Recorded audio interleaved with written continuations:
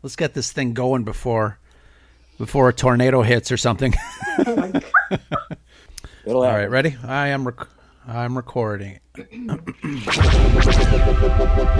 This podcast is part of the Red 5 Network. For more Red 5 Network podcasts, visit red5network.com.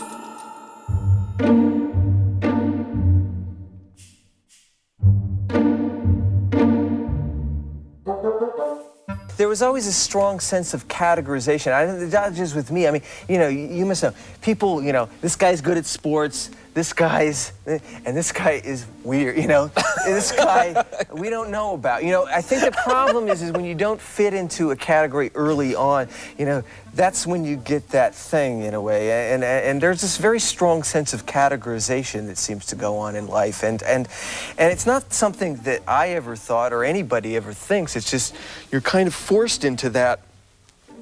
I was put in that box, which on one hand was negative, on the other hand, really affords you the ability to act however you want. There's a bit of freedom. I think that's what I've loved. You got no reputation to blow. Well, exactly. When people consider you to be a certain thing, it's sad in a way because it's like they're not seeing you for who you are.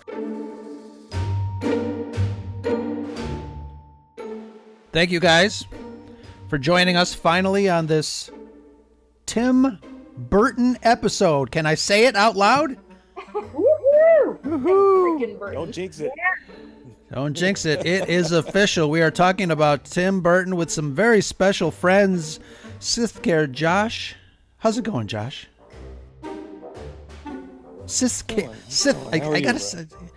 I can't read today. Sithcare Bear. Josh.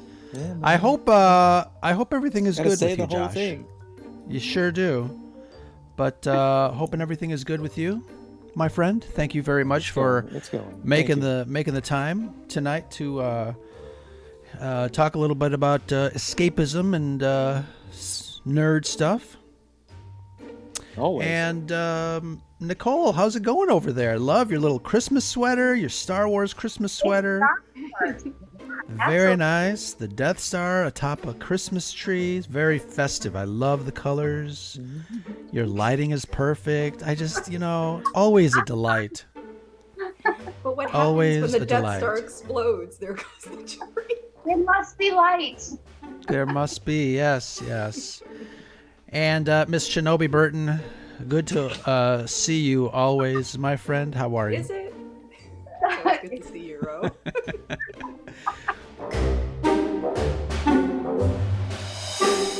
Well, let's get going before Shanti starts insulting me. I've been good today. You have been. I've been good. Does it freak you out? It freaks me out. I was going to say it's a little odd. You're waiting for the little ball odd. When I see That's the way she shows you love. That's true. Very true. Spend Very one true. night with my family, watch how we rip each other apart. It's great. Very nice. So let's get this started. There are not many directors whose mere mention of their name evokes a visual style that is very unique to them. And we've got some great directors throughout our geek, fandom. Each has contributed to all of our favorites. We've got Lucas, Spielberg, De Palma, Scorsese, Ridley Scott, Robert Zemeckis, Paul Verhoeven, Edwards, Emmerich. The list goes on. Did I miss anybody? Any of your favorite? What about that French guy that just did Dune? Yeah, that guy. That guy. Sure. Yeah, so, a director wears many hats, but the talent of one single director relies on the crew that he commands to some degree, but the vision belongs to him or her. Someone once said, directing a movie is like running a small dictatorship, and having been on movie sets, I can say that is very true. But speaking of running a small dictatorship, tonight we are joined by our own cast of dictators, friends and special guests to talk about one of geekdom's favorite directors. I can mention Beetlejuice, but only once. Edward Scissorhands, not to be confused by Solo's Therm Scissor Punch. And, look him up. And Corpse Bride, but a very unique visionary director that we have been trying to discuss on the Scare of Scuttlebutt podcast for how long now? Weeks. Months. Holy crapola. Too long. But it's fantastic finally getting back to recording this episode. We tried a couple times, but here we are. Let's begin.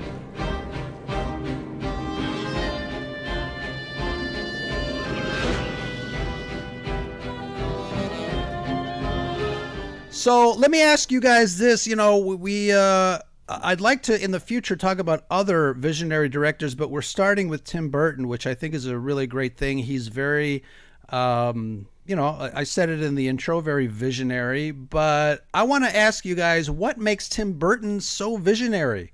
What is his, I mentioned that there's a certain style that he is very well known for, but what is your guys' takes? I'll start with Josh. What do you think? It's his amazing use of black and white stripes. No one does it better. That's pretty much it, right? Yeah, absolutely. No, it's just, I don't know. He's got a very macabre, sort of dark appeal. It really fits with his work. And it's, a lot of people are drawn to it, for sure. Yeah, for one reason or another. Yeah, I mean, you joke around about the stripes, but that is definitely one of the things he likes to play with patterns. He likes to, his color palette is very stylistic. Even some of the black and white stuff, the stop motion stuff that he has done, but, movies like Beetlejuice and Edward Scissorhands. I mean, there's a certain, not only just the color, but the characterizations and some of the actors that he calls back. Ladies, what about you guys? So I was going to say, I love his use, of course, again, like Josh said, the darkness, like it's very gothic, but yet sometimes it can be very romantic. You can use it. Oh, okay. That it invokes that feeling, right? In The Corpse Bride or, in Edward Scissorhands, there is that feeling that you get, and it can be enchanting and wonderful. And I sometimes wonder if he got some of that from I'm pretty sure he also worked with Disney at one point. Right. And I think that's where I wonder if that's where he got some of that magic from, because it can be very magical, yet romantic, yet dark all at the same time. And I love how he can create that combination that only he can create. Yeah, no, it is interesting because he's not afraid to use the macabre in a very unique way. The macabre you mentioned romantic, but it is it's avant-garde. That's what I wanted to say. There you go. It's avant-garde. Yeah, it's out there. That's why it works. That's very unique, because he's for sure. Weird. Yeah. Yeah, but I'm sure he learned a lot working with Disney, but I don't think he ever could have been who he became had he stuck around there. Yeah. His vision is so distinct and very different from what you would see in their work. Yeah, you know a Tim Burton movie when you see it. Absolutely. And you can't say that a lot of a lot of directors. I mentioned a few giants at the beginning there, but Tim Burton is definitely one of those filmmakers that once you see less than like 10 seconds of a movie, you're like, oh, that kind of looks like a Tim Burton style for whatever reason. Like you mentioned, Josh, the black and white or the weird characters, the scissors on hands, whatever it is. There is a certain juxtaposition of emotional extremes to his visual filmmaking, and I think Tim Burton has mastered that, where a lot of other directors dabble in it, but Tim Burton really knows how to use that palette. Mm-hmm. He's also surprisingly funny. Yeah. Oh, he's got weird sense of humor, but I always find myself giggling at something in his movies, and then of course Beetlejuice to me is a straight comedy, but all of his movies I always find myself laughing at something. On the surface there, you look at something like Corpse Bride and Edward Scissorhands, and it's very, that first image is like, oh, it's jarring. But then when you get into it, you know, again, through the characterization of his directorial style, the actors that he picks, you know, you fall in love with all his characters, and they're no longer scary. And I think that says a lot of his storytelling, of his directing, and of his movies. And I think it says a lot too about us in trying to instill a certain aspect of life lessons. You know, not everything is as scary as it looks on the surface. You get to know the inside and really, you know, relate to something of that aspect. And I think it's really cool. I know it's a little early for Christmas, Edward, but I have a present for you. No, his style definitely enhances the storytelling. Absolutely. Yeah, he getting back, somebody had mentioned his earlier films. Let's see, he studied animation at the California Institute of Art. There was a movie he did, Stalk of the Celery Monster and King and Octopus. Again, I'd love to see big budget versions of that. And you're right, that led to his employment at the Walt Disney Company Animation Division. Some of his other early works, Frankenweenie, which kind of led to, I think, was Pee Wee Herman his first live action movie right out of Disney? I think Frankenweenie led to that. So, you know, and again, he continues to team up with creatives that he's worked with before. Obviously, we mentioned Johnny Depp and Helena Bonham Carter later after that. But you know, the music of Danny Elfman is also kind of very much tied to Tim Burton movies. Do you guys agree? Oh yeah. Yeah. They complement each other so well, and again, that's another thing. I know Danny Elfman's score when I hear it, and it's just so synonymous with his movies. And I actually can't stand it. Maybe the couple of times where he actually didn't compose the movie, you can just tell. Yeah. Doesn't have the Tim Burton feel for some reason. His scores are excellent. I mean, they're playful but dark, and it really fits with the style of Burton's imagery. And again, enhances the work. And just like Nicole said, some of them are very romantic. I find the soundtrack for Edward Scissorhands to be so romantic, beautiful. It's like listening to a ballet. And then some of it is just really wacky. And like you said, it really enhances the movie. I mean, try watching Beetlejuice without that soundtrack. It just works.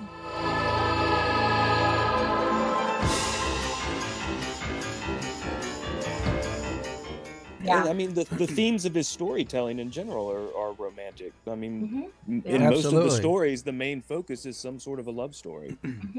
Yeah.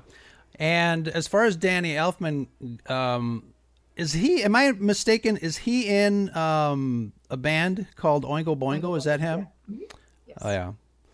And like even before that, I mean, Dead Man's Party, the cover art very much reminds me too of a Tim Burton project. So it's kind of funny that they made this synergy that kind of has lasted throughout many films. You know, there's a lot of commonalities between the two artists, and you're right, they complement each other. I think it's great. Yeah, absolutely. So looking at my notes here, Beetlejuice looks like it was his first big picture of a budget of about $15 million, which was a rousing success. And obviously Beetlejuice now is kind of a cult classic. I joked around about saying Beetlejuice only once, but hey, it's got your favorite actor in it. Shinobi. What are your qualifications? Well, I attended Juilliard. I'm a graduate of the Harvard Business School. I travel quite extensively. I lived through the Black Plague, and I had a pretty good time during that. I've seen The Exorcist about 167 times, and it keeps getting funnier every single time I see it. Not to mention the fact that you're talking to a dead guy. Now, what do you think? You think I'm qualified? We have an incoming transmission from the Scarab Scuttlebutt Hotline, Commander, and we can't withstand a voicemail of this magnitude.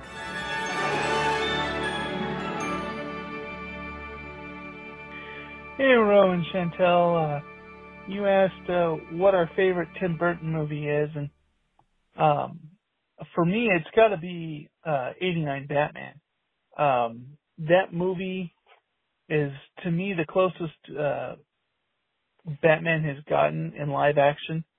And what really sells it for me is not only the atmosphere, but Batman villains, while yes, scary and dark, are very wacky and over the top. And Jack Nicholson's depiction of the Joker, where he's scary because he's about the joke, because you can tell he's just completely insane, that he's going around and doing all these gags. And that, to me, makes him truly frightening.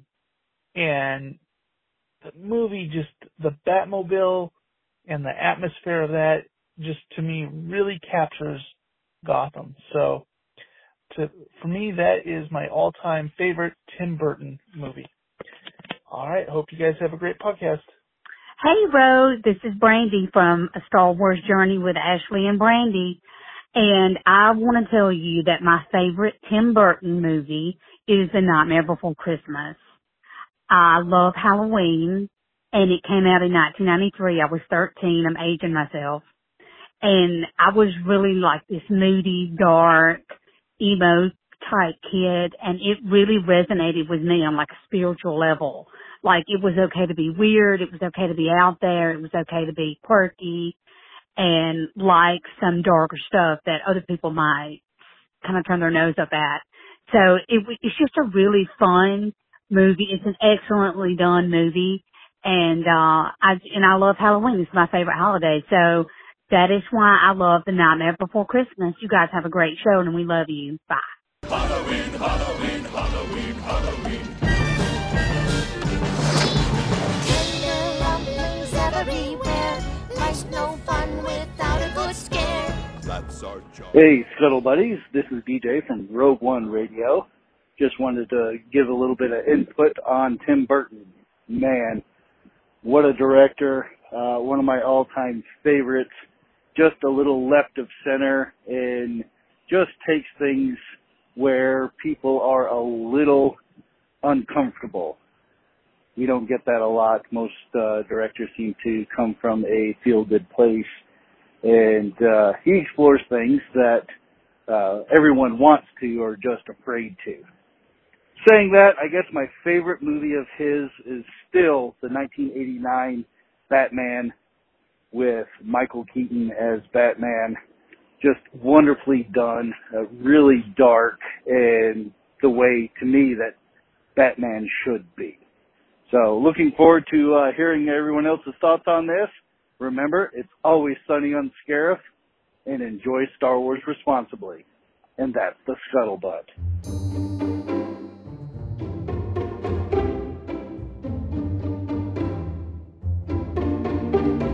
Hello to all you scuttlebutts. Ro, first question. What happened to Brad? Here today, gone tomorrow, just like my childhood pig before Nochebuena. Disclaimer. No pigs were actually harmed during this voicemail. Also, who names their child Shanti? That's a beat-up wooden shack. Who are her parents, man? And Ro, come on, dude. Does anyone have a real name on your podcast? Seriously. All kidding aside, I want to sincerely thank Brad for his service to our country. I love your co-host Shanti because I'm her mom. And Ro, I love you too because you've taken my kid under your wing and have let her flourish like never before. And last but not least, your listeners. Keep following your passions, no matter what they are. Happy holidays to everyone, and in 2022, let's all try to be as hilarious as Ro is. It's amazing how early I was exposed to Tim Burton. I have such early memories, and I know I mentioned this on another podcast, but I'm pretty sure I learned about death through Beetlejuice and the afterlife. It was a great teaching tool. Yeah, was that the movie that that you were hiding in under the desk at school? That was Batman, right? That was the Joker, Jack Nicholson. It's still Burton, though. Right. Still Tim Burton. Yeah. But again, you know, even the imagery is well, sorry, Ro. The imagery is frightening at times, and I think that's part of the appeal of it, especially when you're younger. Oddly enough, and kids like a little bit of a fright factor. I did. It is true. No, yeah. I didn't enjoy it. I wasn't into it yet. When were you okay with stuff like that? Probably around 10, 9 or 10. Yeah. Well, with Beetlejuice, I was younger. I mean, it was like scary, but not scary. I don't remember being scared by Beetlejuice. Yeah, same. At all. Or Edward Scissorhands, because I watched that at a very young age as well. Sure, yeah. Well, I'm sure Jack Nicholson scared a lot of women. It's okay. So let's talk a little bit about your favorite actor, Michael Keaton. The next movie up here is Batman, obviously, and you know, it was critically acclaimed. It won some awards, obviously Best Art Direction, 1989.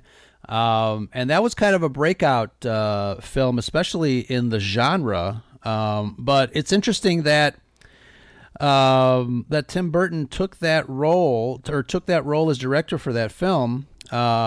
It's not a director that I would have pictured to take on a superhero movie like that. But again, you know, which testifies to his talent. I mean, he made it his own. Let's talk a little bit about Batman and Keaton, Nicholson, and the rest of the crew. What'd you guys think of that movie? It's excellent. I mean, it kind of is sort of set the standard for what the modern film image of Batman is, really. Yes. And everything since has been very similar. Yeah. It's like when you compare the different Batmans, it's like, no, Burton has his own style. He had his own take, and you can actually see it, and it identifies with him. And I love I can rewatch Batman and Batman Returns. I probably did. My poor parents, you know, how many times I probably watched it because I loved it so much, you know, between the music and the visuals and the story. And it was like, Batman is so awesome. And of course, this is before my love of future Marvel. But it really does. It's like, how can you compare? It's hard to compare his with the others because this is just, it's his own style. And it's his. That's the thing. It's his. Like, you're not going to like go, oh, who made that one? No, you know it's Tim Burton. It's easily identifiable. Right. Absolutely. See, I had the opposite. My parents, they'll watch those first two all the time. We use it for codes and we quote it constantly. No, we absolutely love those first two movies. I mean, I have a picture of me as a 4-year-old with a little T-shirt on with the original. My parents are all about it. Yeah, my parents love it too, but I just think I probably watched it so much. Like, we'd go to the video store and I would pick out Batman again. You know what I mean? Like, I know. Believe me. My poor mom was like, "Can we not pick out another VHS?" You know what I mean? That's one of those that they never cared. Yeah. Be kind, rewind, as they said back in the day.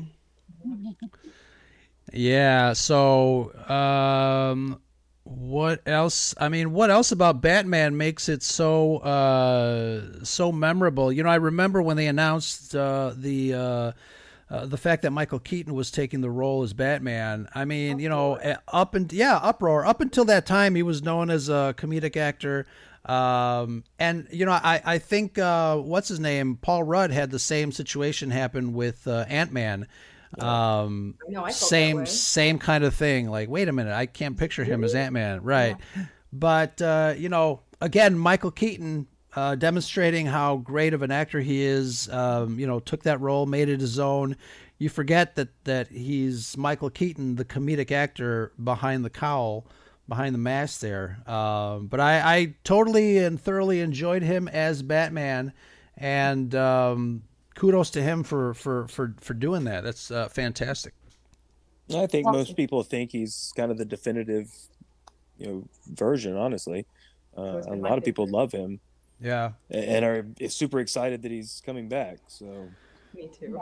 Well, and I make mention of my favorite personal Catwoman, because Michelle Pfeiffer has, for me, been the infinite, like, Catwoman. Like, she is amazing. Next to you, Shanti, of course, because you're fabulous. Right? Girl, you can do that all day. But I do. I love it. And I love how I'm in love with her. that storytelling. For me, though, remember, I grew up with it. So, I mean, maybe some adults might have thought it might be more childish, but I liked it. I liked the story. I love Batman Returns. And so there was no, let me, just so we're get straight on the timeline here. So it was the first Batman, and then was Batman Returns the sequel? Yes. Or was there a movie in between? No, it was Batman 89. Batman Returns was 92. Okay. So he came back right away for the sequel. Yeah. And I remember, people were saying that it was like really dark. It was really dark. Really dark. Or really sexualized. Which a lot of people didn't like. Do they not realize didn't like? The problem is that when Batman Returns came out, McDonald's was pushing the toys for the kids, and because of the sexual nature of Batman Returns, the parents had a really big issue with that. So that's why Schumacher went the way that he went, because they wanted to market it more towards kids. That makes sense. Yeah. Yet both of those films had a huge influence on the art design for Batman the Animated Series. I know. For kids. I know. I know. A lot of logic there. I'm with you. Believe me. Oh my God! All I can think of is Arnold Schwarzenegger as Mr. Freeze. That film was a travesty. It was awful. Take a chill pill. Stop it. Cool. Chill out. Yeah. Oh my God. It was terrible. Always winterize your pipes. And just all the bright colors, and I did not like either of Schumacher's films. Sorry. Rest in Check peace, out. Schumacher, Yeah. But what did you do?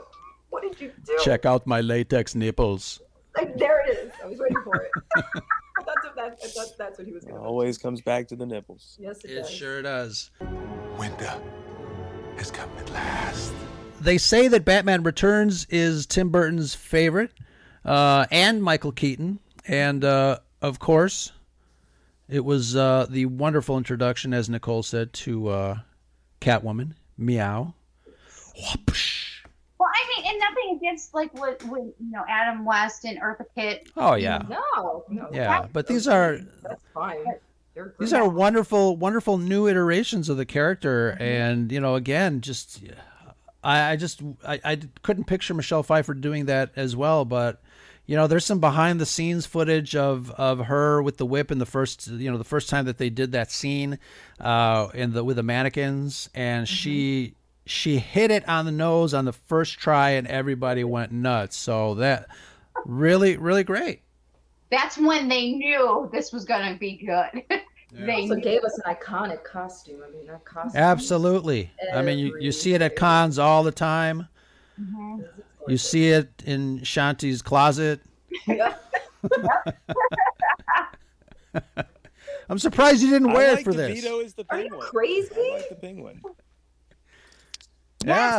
How hot that costume is? She had to be like vacuum sealed into that costume, right? Right. Yeah. I don't know how she did it. Yeah.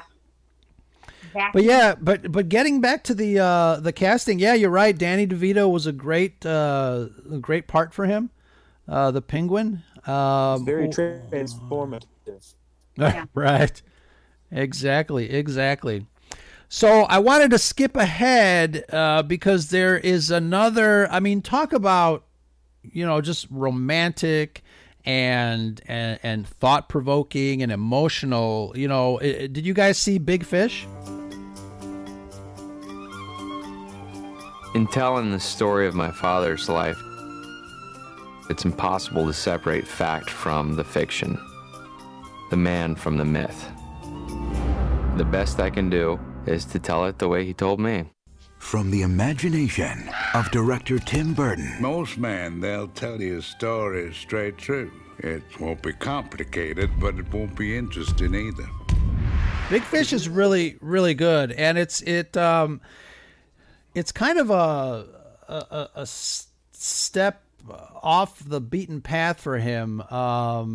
In some respects, there's still the very interesting and weird characters in that movie. Obviously, the emotion is heavy. Tim Burton lost his father before starting this movie, and it deals with Ewan McGregor's character coming to terms with his estranged father. So it seems like, from a directorial standpoint, it really spoke to him, telling the story of this character on a deeper level. It's a movie that was adapted from a novel by author Daniel Wallace. But Josh, I want to chat with you real fast, since the ladies have not seen it, and it should be on your list because it's really, really good. I didn't care for it, and I didn't. Oh, okay. I didn't like the fact that in the end, I didn't feel like there was any sort of real reconciliation, because you don't know what's truth and what is lies. And I mean, what are you supposed to be happy with the idea of just, oh, well, I'll just decide what I want to be truth and what I want to be lies. It shouldn't be that way. And I guess the ladies don't want spoilers. The ladies don't want spoilers, so. Did you just ruin the ending? Took the No. out. No, it's just, I don't know. I was let down. I mean, plus, I felt it was one time where the oddity of Burton's vision didn't work for the storytelling. Huh. I felt like it made things. It made the visual such a spectacle that it detracted from the emotion of a lot of the moments for me. And I wonder if it's because it was an adapted story from a novel that had already existed, and he tried to inject himself into it. A little too much of himself, yeah. Yeah.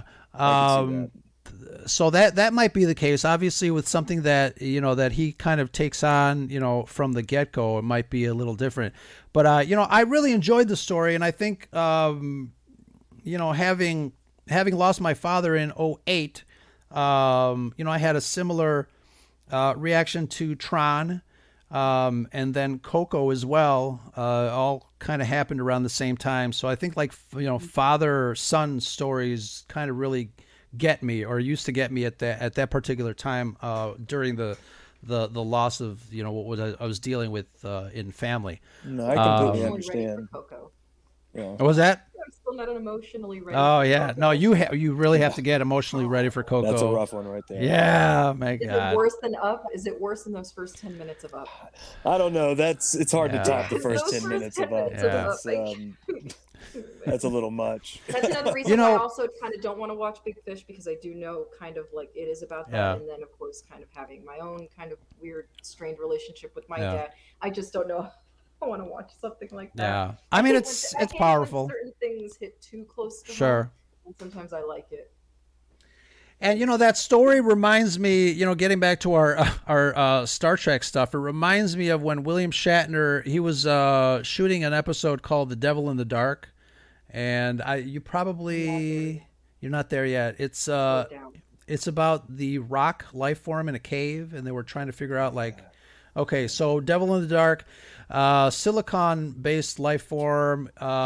During the filming of that episode, Shatner got a call that his father had passed away, but he continued he decided to continue working on the episode. So the entire episode that was on his mind, and there was a very emotional scene, at the end of that episode, and I think he was calling on the emotionality of losing his father and not being able to do anything, because again he decided to stay and work. So I think I know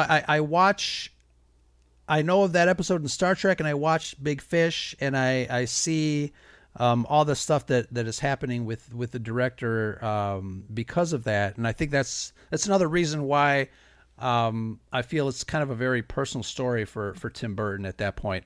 So I'll watch it just to disagree with Josh. That's funny. I mean, I appreciate the message. I mean, my father passed in 2003, and we were estranged, and there's much about his life that I'll never know, and I can very much relate. But it just didn't hit. The film itself just didn't appeal to me. Yeah, and it would be interesting to see if he had maybe tailored the story a little bit more so it wouldn't be as loyal to the book. Although there, it is kind of a quirky story if you remember some of the characters. Interesting. And I guess with anything, there are some hits and misses. Tim Burton is no exception. Are there any Tim Burton movies, obviously besides Big Fish, that you guys didn't really like or? Corpse Bride, I did not like. Okay. I didn't care for Corpse Bride either. And I just looked it up, and he co-directed that with somebody else. So maybe again that might be a thing where other influences are going in. Probably the same person who did Coraline and Nightmare Before Christmas, Henry. Oh yeah, Henry Selick. Well, no, he did Nightmare Before Christmas with Nightmare Before Christmas. With Burton. Yeah, he but did. I think Burton did Corpse Bride on his own. Did he? No, it says with Mike Johnson. I didn't like Corpse Bride. Yeah. Well, then I'm not familiar. Didn't like Alice in Wonderland. Didn't bother with the sequel. Right. Didn't even touch Dumbo. I haven't really watched any of Tim Burton's movies not good. after Sweeney Todd. Sweeney Todd was the last Tim Burton movie that I enjoyed. Yeah. Sweeney Todd was good. You liked which one? Alice in Wonderland. But okay. I'm a big Lewis Carroll fan, so it wasn't about that. It was the CGI. I couldn't take the CGI. The big heads. I enjoyed Alice in Wonderland, No, and I thought the sequel was pretty decent. So there you go. There you go. Did anybody see Big Eyes? I did not see that. I just saw that you can look it up on Prime or on your Fire, and I think it's on IMDb for free. Oh yeah. So I'll be checking it out. This looks interesting. Yeah. And a book that really fascinated me that he made the film version of is Miss Peregrine. Miss Peregrine's Home for Extraordinary Children or Remarkable Children. I found that book just amazing. I was flipping through it, and the book is about a home for special kids with special abilities, and it may or may not be a metaphor for something, but these kids, the book actually had pictures of kids that it's really hard to explain. I'll have to post a couple of images to show you guys, but there's some kids that are like floating. And these pictures look like they were taken in like 1910, so that's what makes them eerie. How did you? Air. It's my peculiarity. If I show you the rest, you have to promise not to run away.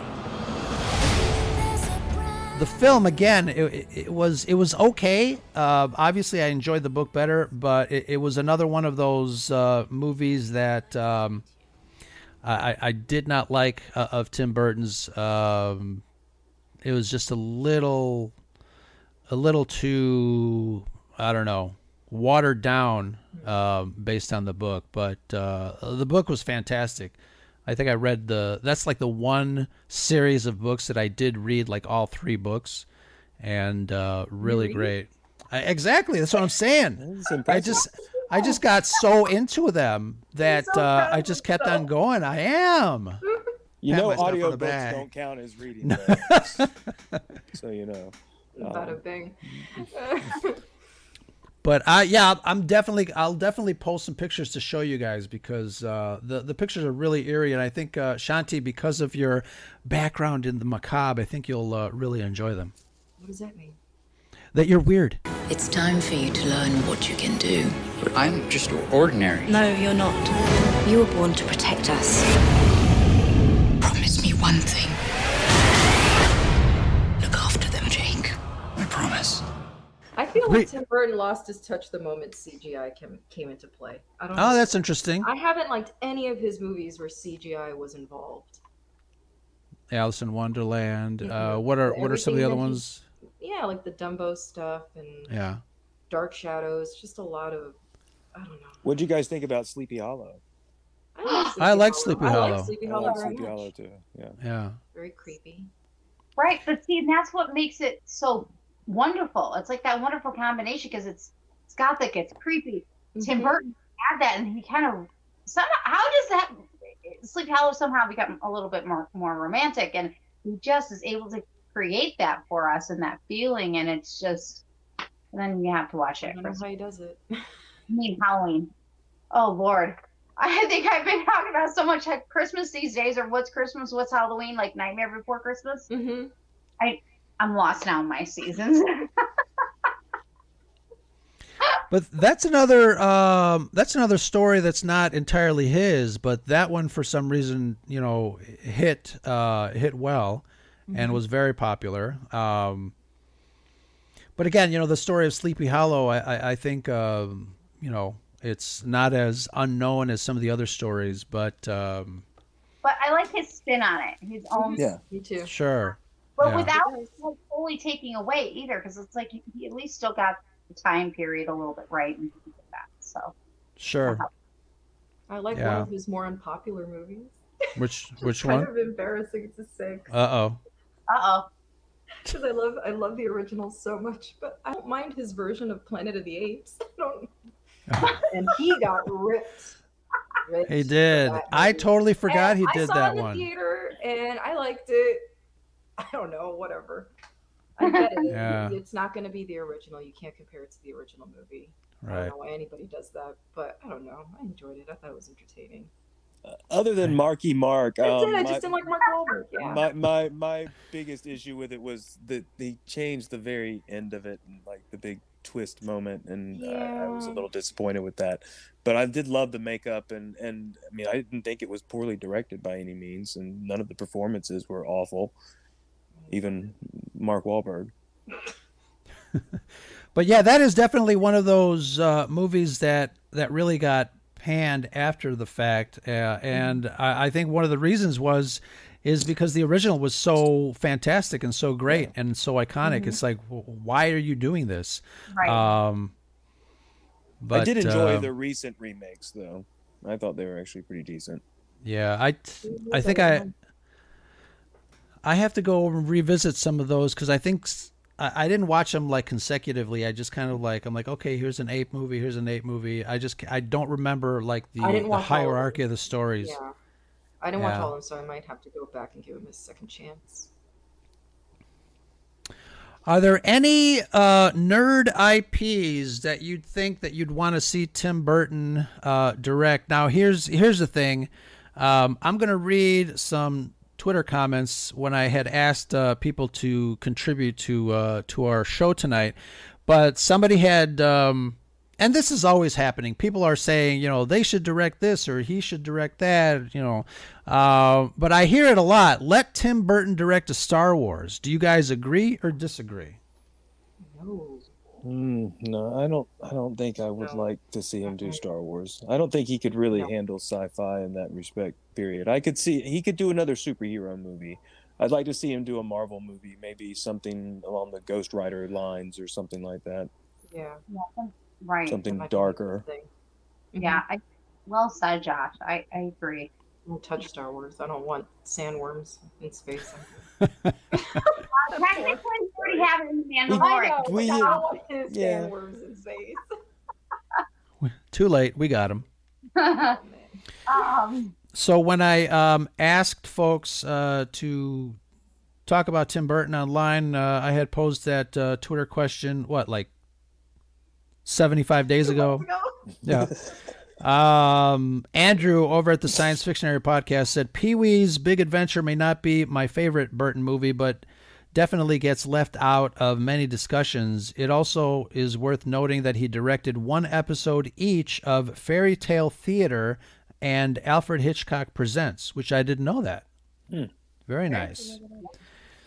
Pee-wee Herman's got a lot of, even the show has a lot of stars in it, but the movie has a very interesting backstory there too. Green Shirt Podcast talks about Ed Wood. It's a love letter to outsiders and filmmaking and sci-fi horror that speaks to my heart on all those topics. Ed Wood was good. I like that. Yeah, you know what? I saw it so long ago. I'm gonna have to rewatch that. But again, there are certain directors that love working with certain actors, and Tim Burton, obviously, once you see Johnny Depp doing something weird, you know it's a Tim Burton movie, right? Yeah. Whether it's Pee-wee's Big Adventure, whether it's Edward Scissorhands living in a Gothic castle, they try to bring him back to some bland suburban area. Seems like things are going okay, but then ultimately he can't fit in and he flees back. But whatever it is, I mean, these, to some extent, these guys are projections of you, right? From Pee-wee on, they all the characters are characters I identify with and are very personal to me, even though they're in the context of a studio thing. And movies I find to be too hard to do unless you can personalize them. I mean, I've never felt incredibly technically proficient and technically like I could, sure, I'll do a Western, you know, like, and go out and do a great Western or anything. I don't see you as John Ford. No, I can't. No, I mean, it would be really a bad movie.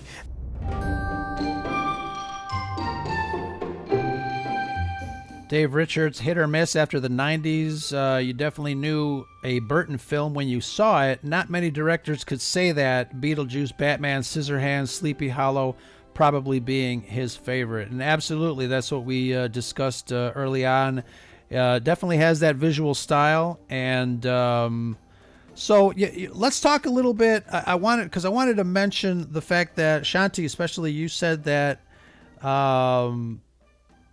he's lost his touch after CGI.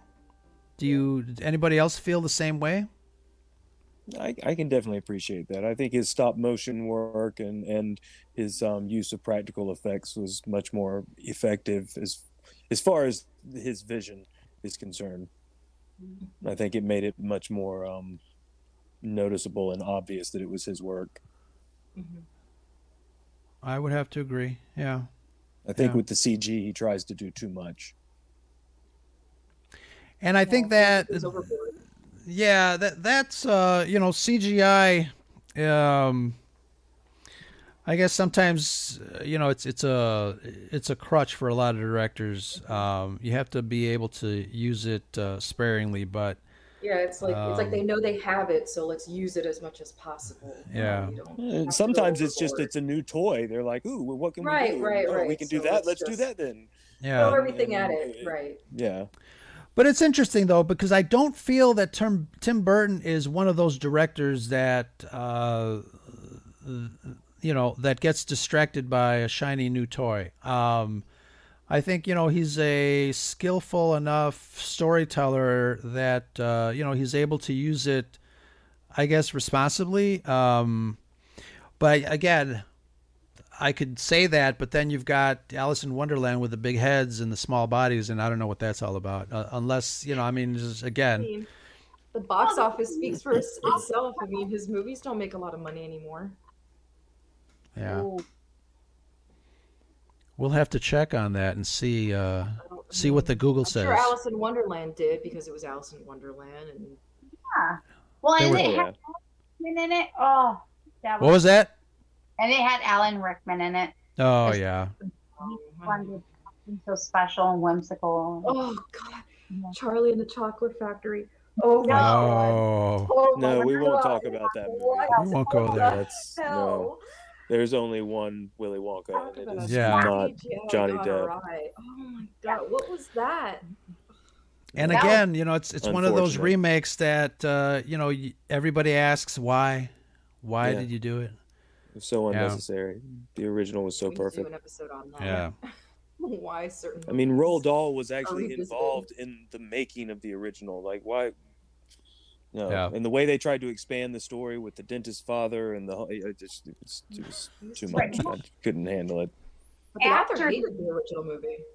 Right. Well, even after the original with Roald Dahl being involved, he really didn't even want anybody to ever really make his movies again. He would actually go past theaters and tell people to leave the theater. Please leave. He doesn't want them to even see him. So, because he was very with a lot of the directors. Wow. Hate on his authors. I love Roald Dahl. So yeah. Hey, what's up, podcast family? Ro here. Just wanted to give our patrons a heartfelt thank you. Wonderful folks who have found it in their hearts to support the Scarif Scuttlebutt podcast. We're super lucky to have you. Folks like Amanda, Jedi Caligula 89, Joey Rosales, The Salty Crew, Alex and Matt, super fan of many of the pods on the Red 5 Network, Backyard TARDIS, Nicholas Schaefer, what's up, Nick? Chad at Hyperspace and Holocrons, Jay from Florida, and our newest patron, Frank V. Big thanks, and a returning patron in the Executor tier, 97 Bravo. Huge respect, my friend. We thank you all for your support. And if you want to become more involved in the Scarif Scuttlebutt community and feel like becoming a patron, head over to patreon.com/Scarif Scuttlebutt. Remember, we can't have the scuttle without the butt. And don't forget, it's always sunny on Scarif with patrons like you.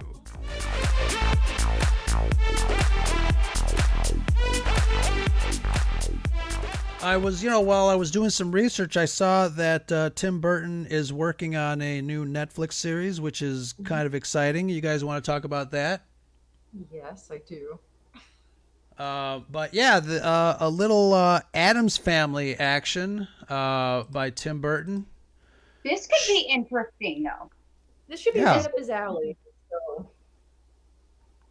Wait, did he direct the Addams Family movie? No. No, right? But it definitely is up his alley.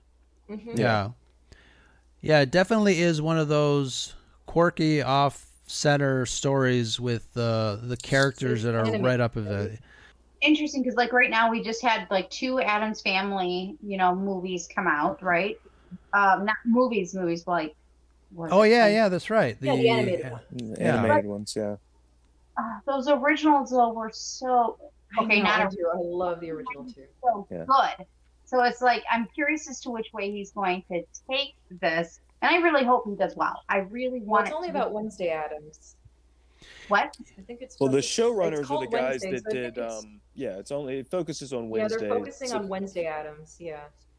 It's her high school experience, and she's also supposed to be unraveling this mystery about the history of her family and why they kind of are the way they are, and it's the showrunners are the guys that did Smallville, so it's it's superhero versus Addams Family, but at the same time the story, the material is very similar. It's a group of high school kids that I'm sure she'll have quirky friends, and she'll be the Clark Kent character, and there'll be wacky adventures and curses that, hit people randomly, and I don't know. I mean, we'll see. I want to be hopeful, but I'm kind of hesitant about it. Yeah, well, because even in the Wednesday Addams TV original series, I loved Wednesday Addams. She was this innocent yet very quirky, scary type of little girl, and then innocent at the same time. And then, of course, you had Christina Ricci, who brought it to a whole new level, right, for the movie level, and it just set up a new place. So I'm just curious, though, it's almost too bad that they didn't go, well, why don't we invite Christina Ricci back and let's go from Wednesday Addams forward. What else is there beyond her high school years? Because, I mean, I don't know. I guess I'd have to go back and see what the original cartoonist had done with the Addams Family to see how far he took them, but just I don't know, now that makes me a little bit nervous. It's like I get excited. Addams Family, Tim Burton, awesome. High school, huh? Like we already had a little bit of that when they were in the Addams Family Values a little bit, but you know what makes me nervous? The possibility of Beetlejuice 2. That makes me nervous. That everybody wants it. Everyone says, "Oh, it's happening," and because some fan made a poster, and you're like, "Yeah, that's fake." Right. Or I gotta say, this is fake. I'm just looking at the cast of the show. Actress Jenna Ortega is playing Wednesday, and we do have a Morticia. Oh, that's big shoes. Catherine Zeta-Jones. Really? Okay, that could possibly work. That could work. And Gomez is Luis Guzman, and you've known, He's a great character actor, man. I love good, it. actually. Yeah. That's yeah. That is actually, that might work. It's going to be good. Yeah. Oh, man. All right, I might be. But yeah, that might be okay. yeah, I'm looking at the cast, and Captain Phasma is in it. Gwendolyn Christie. Interesting. Who is she playing? Does it say who she's playing? Like, the principal of the school. of course. Okay. It had to be like strict. It had to be something like Right. hammer. Yeah. So this actually might be interesting to watch. Interesting. We'll see. We'll see how it pans out. He's just producing it, so I don't know how involved he's really going to be as far as Burton. Yeah. But, you know, the poster has her playing the cello with a knife. Mm-hmm. So, I mean... That seems about right. Right. You know, we can have some quirkiness there. Essentially retired. He really has nothing. in the Dropped pipeline out. Yeah. At all. Yeah. I feel like it'll be similar to the Netflix Sabrina series that they did. Which is a big hit, I think. Series. That was good. I enjoyed Yeah. It was good. It was good. So we'll see. So, any final words on Tim Burton now that we got this in the can? Do any of you have a favorite? That'd be my question. Do any of you have an absolute favorite Tim Burton movie? Nicole? For me, it would either be Edward Scissorhands or Nightmare Before Christmas. Those are definitely my favorites that I do enjoy year-round. Josh? No, it's definitely Beetlejuice for me. Absolutely Beetlejuice. Oh, yeah, I've watched that movie way too many times. Way too many times. I love it. I think for me it would have to be Edward Scissorhands. It's such a unique story. I do love quirky characters. And Vincent Price, his final performance. Final role. Yeah. His final role. How could you forget? And Winona Ryder's blonde hair and that winter scene is so beautiful. I love that scene. Y'all know what I'm talking Natural about. hair. The ice sculpture and the Yeah. winter is so beautiful. Yeah. It's just for music and just It's such a sad film too. So sad. It is. It's like the It story is. involving I mean, talk about a father-son story. Like the story between Edward and his creator is. I mean, that's what really hit me. yeah. But it is, I think it is an ultimate example of Tim Burton's masterful storytelling. And like Nicole said earlier, the just the romantic and the juxtaposition with the, the not so romantic. I mean, the look of Edward Scissorhands when you first see him, it's like, oh, it's jarring, but getting into the story, like you said, I mean, towards the end, it's just like it'll have you weeping. I know, and that's why really, I like Tim Burton, because he teaches you appearances are not everything. You can't judge a book by its cover, and that's why I've always liked Tim Burton, because that's exactly what people did to me. Yeah, absolutely. So I've always have found him to just be very relatable. Yep. Absolutely. Agreed. Yeah. That's a perfect way to end this episode. Don't judge a podcast by its cover. Awesome. We finally did our Tim Burton episode. I'm going to tweet the hell out of this one for sure that we finished it. Yay. But you guys both got to join us too. Yeah, thank you guys. Thank you for having us. Yes, so what is everybody up to? What is everybody doing? I know, Shanti, you're busy with 2 podcasts. Nicole, you have been absorbed into Rogue One Radio. Josh, I hope family is doing well. Let's go around the table and tell us where people can find you. Shanti, start with you. I'm on Twitter. Selena Kyle 29. I'm bothering everybody. Bothering everybody indeed. Some of us a little more than others. What do you mean? Maybe you're just an easy target, bro. I don't know, man. Could be. I don't know. Yes. Could be. Yeah.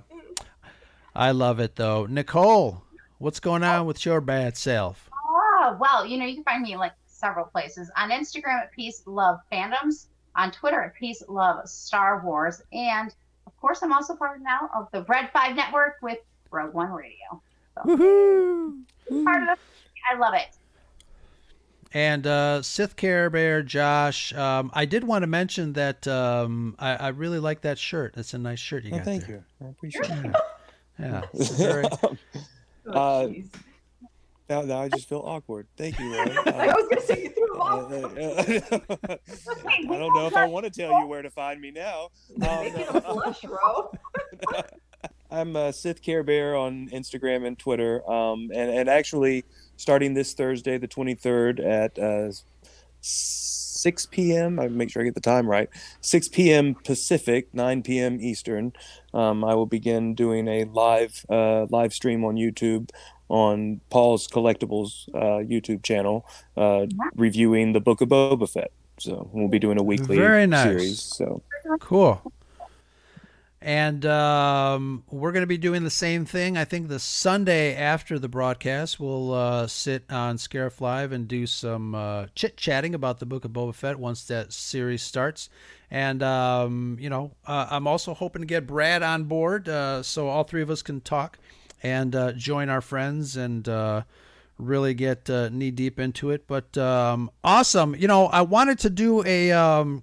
Tim Burton obviously was the first one, but I want to do a director's series. So, after we release this, hoping to release this on Thursday, but if we can think of any other directors that are kind of our favorites, and maybe some directors that are not, George Lucas and Steven Spielberg. Obviously, everybody loves Lucas Spielberg team up and stuff like that, but maybe some other directors that are some of our lesser known favorites that have some really good movies out there that we can think of. I think that'd be really cool to kind of start digging into. If you guys want to come back. Kubrick all day long. Yeah. Kubrick all day long. There you go. But something like that would be great. If you guys want to come back, we'd love to have you guys. If you guys have listeners, if you have a favorite director or want to comment on this show, leave us a voicemail and we'll play it on the next Scarif Scuttlebutt podcast. But you got to give us a call, right? So pick up that phone. Shanti always laughs at me when I say voicemail. I don't know what it is, because it's so archaic.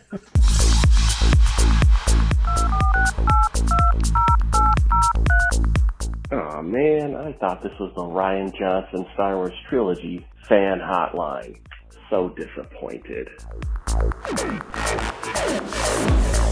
Don't forget to leave the guys a voicemail for a chance to be included in the discussion. Let them know what's on your mind. Call 773-234-8659.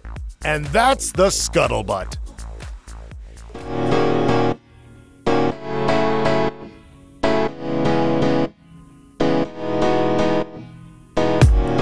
Greetings, listener. Just a reminder that the podcast you just heard is a proud member of the Red 5 Network family. Red5Network.com offers you a great variety of shows you'll be sure to love. So the next time you're itching for quality content, make sure you head over to Red5Network.com. You'll find this podcast along with a whole lot more. All wings report in. It's the Red 5 Network.